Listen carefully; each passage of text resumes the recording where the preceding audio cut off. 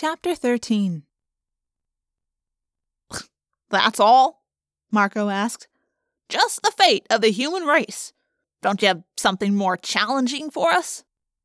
But the Ellimist wasn't paying attention to Marco. We do not interfere in the private affairs of other beings, he said. But when they are in danger of becoming extinct, we step in to save a few members. We love life. All life, but especially sentient life forms, like Homo sapiens, your species.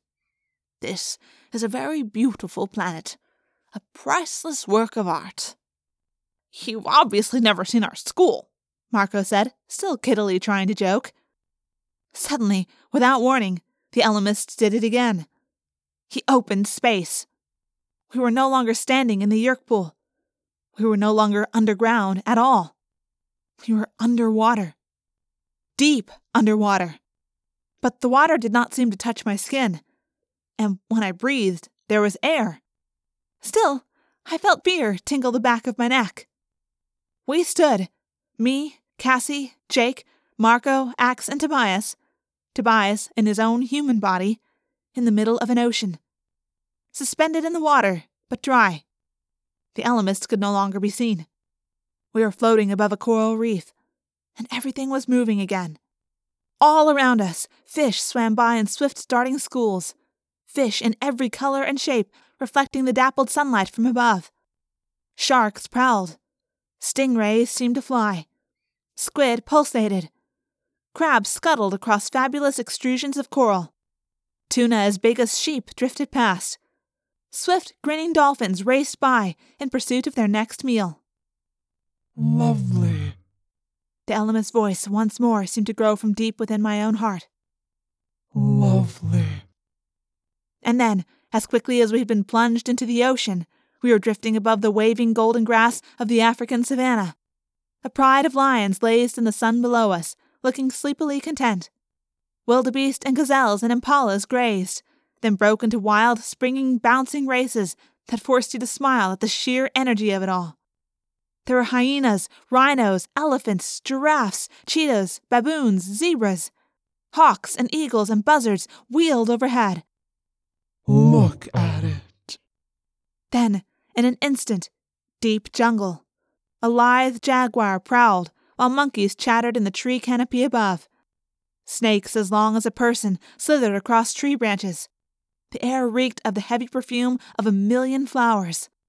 We heard the sound of frogs, insects, monkeys, and wild, screaming birds. In all the universe, no greater beauty. In 1,000,000 worlds, no greater art than this. Then the Ellimist showed us the human race. We flew, invisible, through the steel and glass canyons of New York City. We drifted above villages at the edges of jungle rivers. We watched a rock concert in Rio de Janeiro, and a political meeting in Seoul, and a soccer game in Durban, and an open-air market in the Philippines. Humans. Crude, primitive, but capable of understanding. Suddenly, all the movement stopped. We were staring at a picture, a painting. I'd seen the painting somewhere before. It was a wild swirl of color, a painting of purple flowers. Irises, I think, although I'm no big expert on flowers. The artist had seen the beauty of those flowers and captured some small bit of it on canvas. Capable of understanding. Then, without warning, we were back in the Yeerk pool. The images were all gone. We were in the land of despair once again, surrounded by frozen images of horror. The Ellimist, or at least the body he had made for us to look at, reappeared. "That was a nice tour," I said.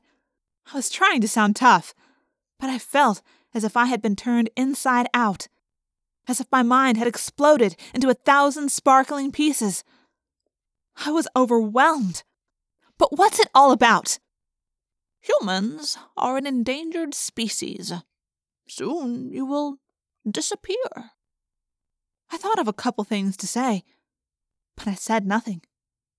No one said anything.